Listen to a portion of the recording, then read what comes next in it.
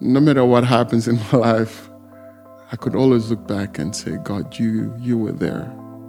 You came through only in the way that you could, because there was no human hands could have done what you did for me. This is The Unseen Story, first-hand accounts that reveal God's love and power in the lives of His children. What God has done for our storytellers, He lives to do for you. The Unseen Story is a nonprofit that relies on financial support from listeners like you. Please visit our website, theunseenstory.org, to find out how you can partner with us today. Feeling like you don't belong can be extremely isolating. And in a divisive world, it can be hard to know exactly where you fit in. In today's episode, Yves shares how God took him from refugee to chosen in citizen of heaven. My name is Yves. I was born in a war zone in south of Congo. My family left because of the war that had been happening and affected my family in a very personal way. We had soldiers come into our home that one night and pretty much beating my dad up in front of us and asking questions he knew nothing about. They told my dad that if we try to move, they will kill us, and they'll put soldiers outside in the streets to make sure we don't leave. So we didn't know if they were bluffing or serious. My dad made a call right after they left for somebody to come and pick us up behind the house.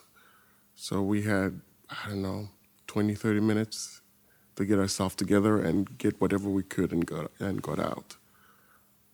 We left that night, and that's how we ended up in a refugee camp. So there were 7 of us that lived in a 10 by 10 tent. And it's the kind of tent that you have to hunch to get in and out. It became normal for some reason, because it was normal for everybody who was in that camp. I considered us pretty lucky to be able to fit ourselves and everything we owned in that small space. Every month we had to line up to receive a portion of meals. Sometimes that would take 2 or 3 days. And we keep replacing each other in line until we get our rations. So it was just then when we realized we couldn't survive life in a refugee camp, because we're dealing with people who are coming from Somalia in the camp, people from Rwanda. So after the genocide happened in Rwanda, so you have those Rwandans in a camp with us. We have Congolese who came from war or also ran away from war. You get people from Angola who was also going through a civil war at the time, all in that camp. Then my dad decided that we can sell half of our portion of our meals to the surrounding villages outside of the camp so that we can start accumulating some money so we could get out. Which means is that we had to eat once a day. For a whole year, we ate once a day because we took half of our food away. We sold it. And that was my job, to go and sell rice. I'd walk with a sack of rice as a 12-year-old on my back. I'd walk about 10 to 15 miles a day. And that's what I did. And I loved every moment of it, because there were times it was really hard because I had to get up at like 4 a.m. There were places I ended up where I should never ended up. There were a lot of scary things, wild animals. There was all these kind of things that I had run into. But there was never a fear. It was always a joy, because I knew that this is one way we get out of this hell we were trapped in. And eventually we ended up getting out of the camp. We sneaked out one morning, never looked back, went through Mozambique, and ended up in South Africa. This was just after apartheid. Nelson Mandela just became president. This is first time facing racism. First time being looked down upon because of your skin color. I didn't understand it. This was 1999. I was 17 years old.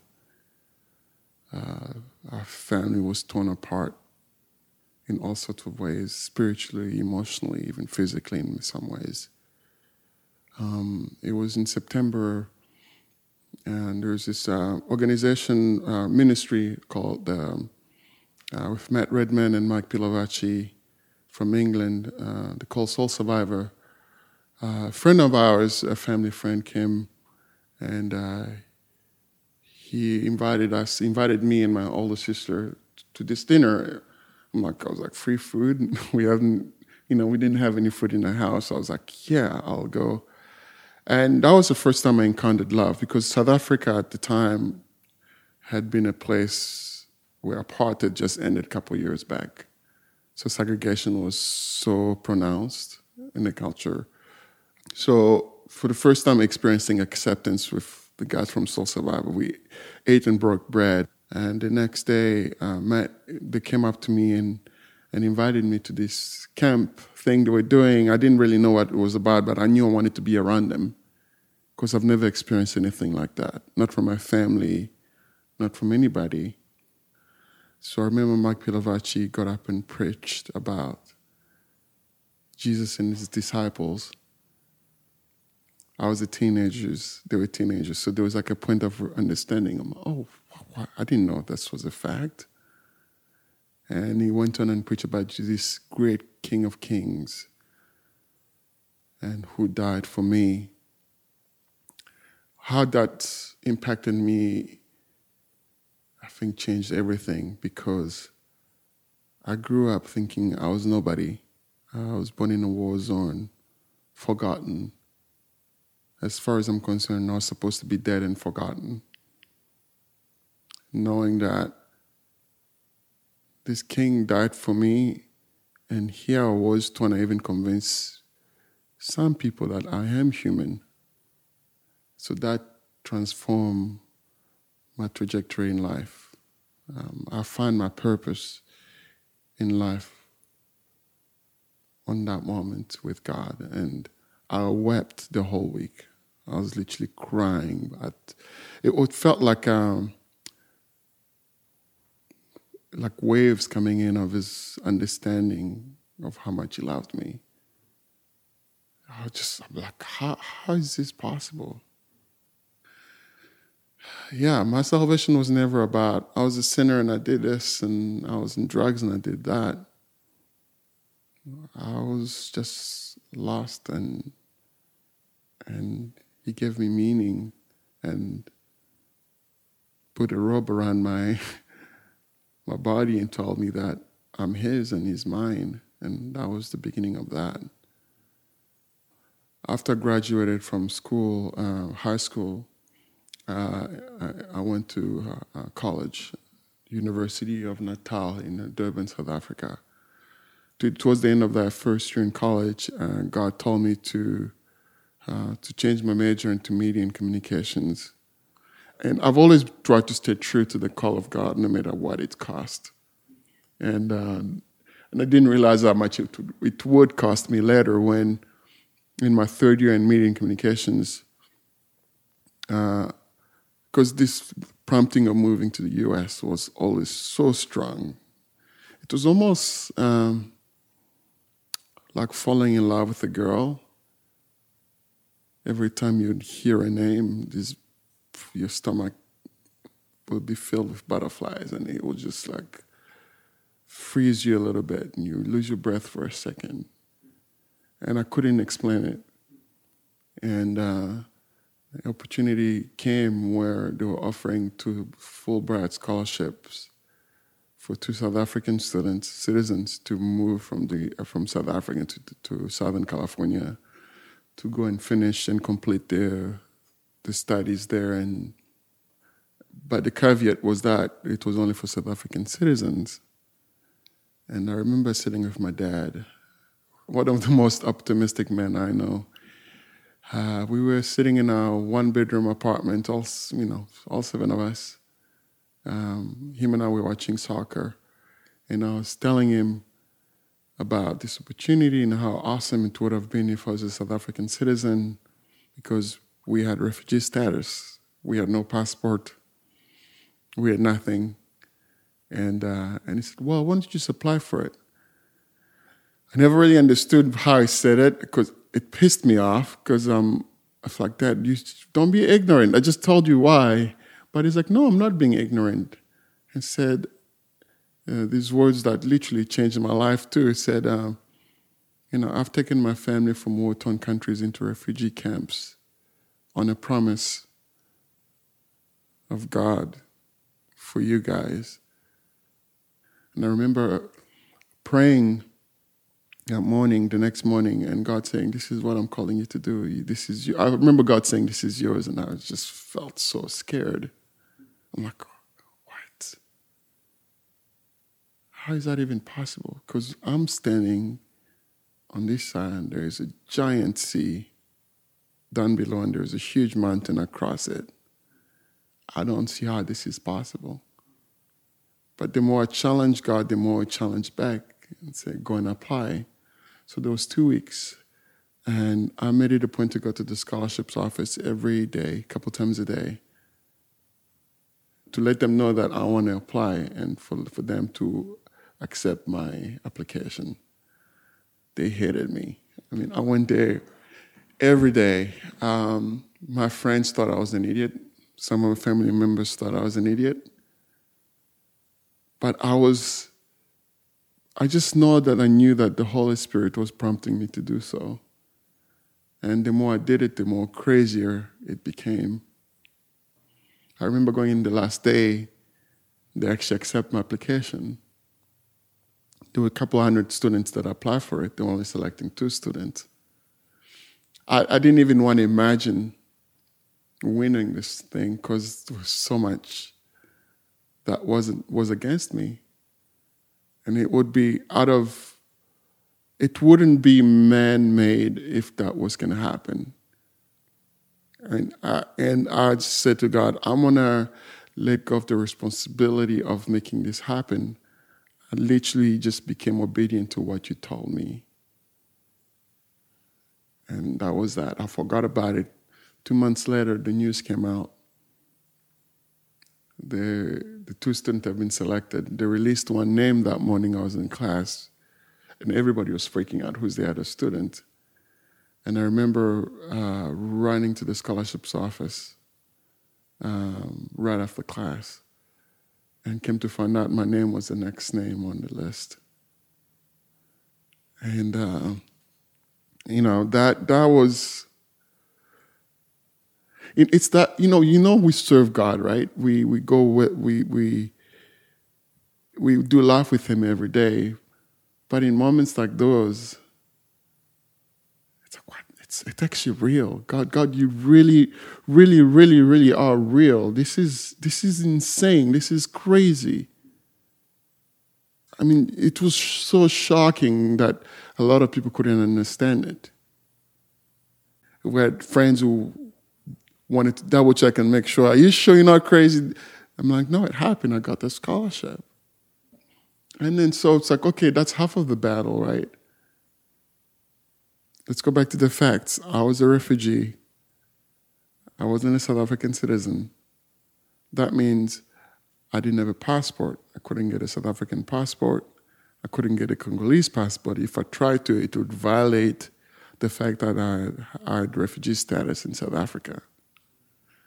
So time was going by, and I was starting to miss the first week of classes in California. And I'm freaking out. I don't know what to do. And everybody around me was like, we told you, this is crazy. What are you doing? Even if you got the scholarship, so what? And again, I was leaning a lot in the Holy Spirit than I ever did before. My faith in God was uncompromised because I knew that only in Him things made sense. So we lived in Durban, South Africa. There was a couple of days left, a week left. I remember talking to my parents, I'm going to go to the capital city, which is in Pretoria, and trying to see if I can come up with some sort of passport so I can get a visa and go. And when I got in Pretoria, I remember the Holy Spirit prompting me to go to the Congolese embassy. And I knew what that meant. That meant I would violate my refugee status and I could be kicked out of the country and there's no way coming in. There's no way to come back in. And yet there was so much peace. I know some of my family members freaked out. It's like, what are you doing? They genuinely thought I was having a mental breakdown. Maybe I was. I don't know. But maybe I was mentally, but spiritually I was fit. I was on point. I had so much clarity and peace in making those decisions. Even sometimes my emotions would freak out, but I knew that leaning on God would get me to where I needed to go. I remember going to the embassy and telling them my story, and they told me I could apply, but at my own risk. But this was like a Tuesday, and my flight was for the following Tuesday. And so there was a question: how long is this passport going to take? And that day was the last day. They told me that if I apply, I'll get my passport 2 days later. It was a program they had going, and it's never happened again. I got my passport 2 days later. I got in a bus all night long and got back to Durban and took it to the embassy, the U.S. consulate in Durban. But it happens to be an American holiday, which was a Friday. And they told me I have to go back on Monday. So a whole weekend goes by, freaking out. My bag's half packed. I don't even know if I'm going to get it because Congolese passport was problematic because Congo's at war. Most of the time, the U.S. doesn't really give you a visa if your country is at war because it's a weird thing. I don't understand it fully. I waited for 6 hours before I got an interview with an immigration officer. I mean, it was tough for an hour and a half. I was exhausted, really walking out feeling like, I probably didn't get it. And they told me that I needed to call my school for them to send an additional fax, and they can weigh in my decision and let me know on Tuesday morning whether I was going to get my visa or not. My flight is for 3 p.m. out of Durban, South Africa. At 9 a.m., I'm at the U.S. consulate waiting for them to tell me what's going to happen. And I remember walking in. That morning, actually, before I went in, I woke up at 5 a.m. outside our little apartment. I was pacing back and forth, literally praying. I just remember feeling heaven close to me in that place. I've never felt so much faith, so much favor in God because I knew that's the only place that made sense. My physical realm was questionable with everything that has happened thus far. But even though there were signs that God saying, I came through there, I'll come through here. But I'm like, do I have faith for that though? This is a large one. This is huge, God. I'm just not going. This is going to change my whole life right now. And anyway, I'm standing in front of the booth, and the guy comes and says, "How can I help you?" I'm like, "Well, I'm here because I wanted to know if the facts came through and what's the decision on my case." He was like, "What facts?" The immigration officer felt a little bit annoyed with me for some reason. I didn't understand. And he walked in the back for like 5 minutes. It felt like eternity, honestly. I was praying, interceding under my breath, just praying, because God, I need you here. I don't know what I'm doing. I couldn't feel my legs, I couldn't feel my body. I felt so disconnected. And I remember he put all my stuff on his booth, on his desk, and he looked at me firmly. It's like, "Okay, Mr. Muya, it's only going to take 5 minutes to process your visa." In the fall of 2006, I left Africa. And just how God promised and He provided. No matter what happens in my life, I could always look back and say, God, you were there. You came through only in the way that you could, because there was no human hands could have done what you did for me. Thanks for listening. Be sure to tune in next week for the second part of Yves' incredible story. We encourage you to ask Holy Spirit what He wants to say to you through this story. We invite you to partner with us through your God-given resources of time, prayer, and finances. Without your sharing, these stories don't spread to those who need them. Without your prayers, we are limited in what we can do for the kingdom. Without your finances, these powerful stories of God's supernatural love go untold. God has called us to share His stories, and we invite you to be a part of that mission. For more information, be sure to check out our website at theunseenstory.org. Thanks so much for listening.